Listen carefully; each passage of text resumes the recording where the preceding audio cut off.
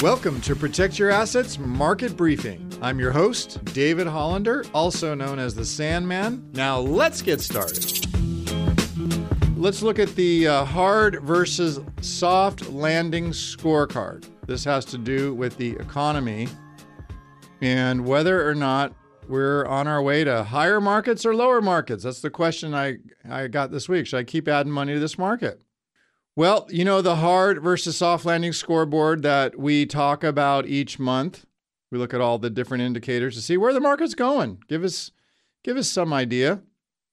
Well, this is important because if the economic data starts to point towards a hard landing, the Fed can't, in my opinion, help the market out anymore because it's already pivoted. The market's already pivoted, expecting this aggressive rate cut that the market thinks the Fed's going to do in March, just around the corner. So that leaves the market vulnerable. What does it mean practically? Well, if we get a growth scare, which means, say, the data isn't good as we've been seeing lately, it rolls over and investors agree, if you will, that a hard landing is likely, then we could see the market pull back, again, S&P 500 pull back about 5%. And if a hard landing becomes the most likely expectation, then get ready for a correction, 10 to 20%. So as you know, we look at several indicators, and of the big three monthly economic reports that we just saw these past few weeks, we just got one this past week, only one of them right now is flashing that we're looking at a hard landing. And it's not strange for the ISM, manufacturing PMI index, to drop below 50 and signal that if it goes below 50 that we're pulling back when interest rates rise. But even when that happens, as it has for the past year, it doesn't mean that there's a broad economic slowdown because we've seen this market continue to charge on. But remember, it's just not normal for this indicator to drop below 50.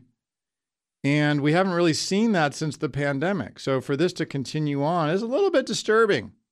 And as you know, the ISM service, we talked about this back in November, dropped to the lowest level we've seen since May, and it is pretty close to 50.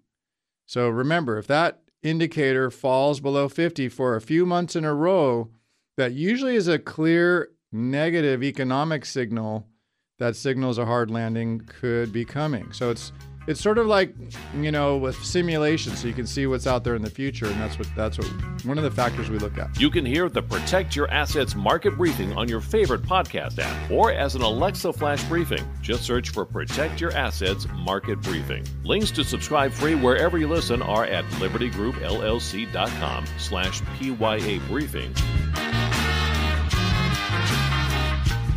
The following program is paid for by Liberty Group, and the views and opinions of the host do not represent those of the station or its ownership. Investment advisory services are offered through Liberty Wealth Management, an SEC-registered investment advisor. Legal information provided on the air is not intended to be a substitute for callers hiring their own lawyers to advise them about personal legal matters. The information provided is general financial comment and cannot be relied upon for your specific financial situation. Investing involves risks, including the risk of loss of your investment. Please consult with a financial professional before investing. California Life Agent number 0B48569.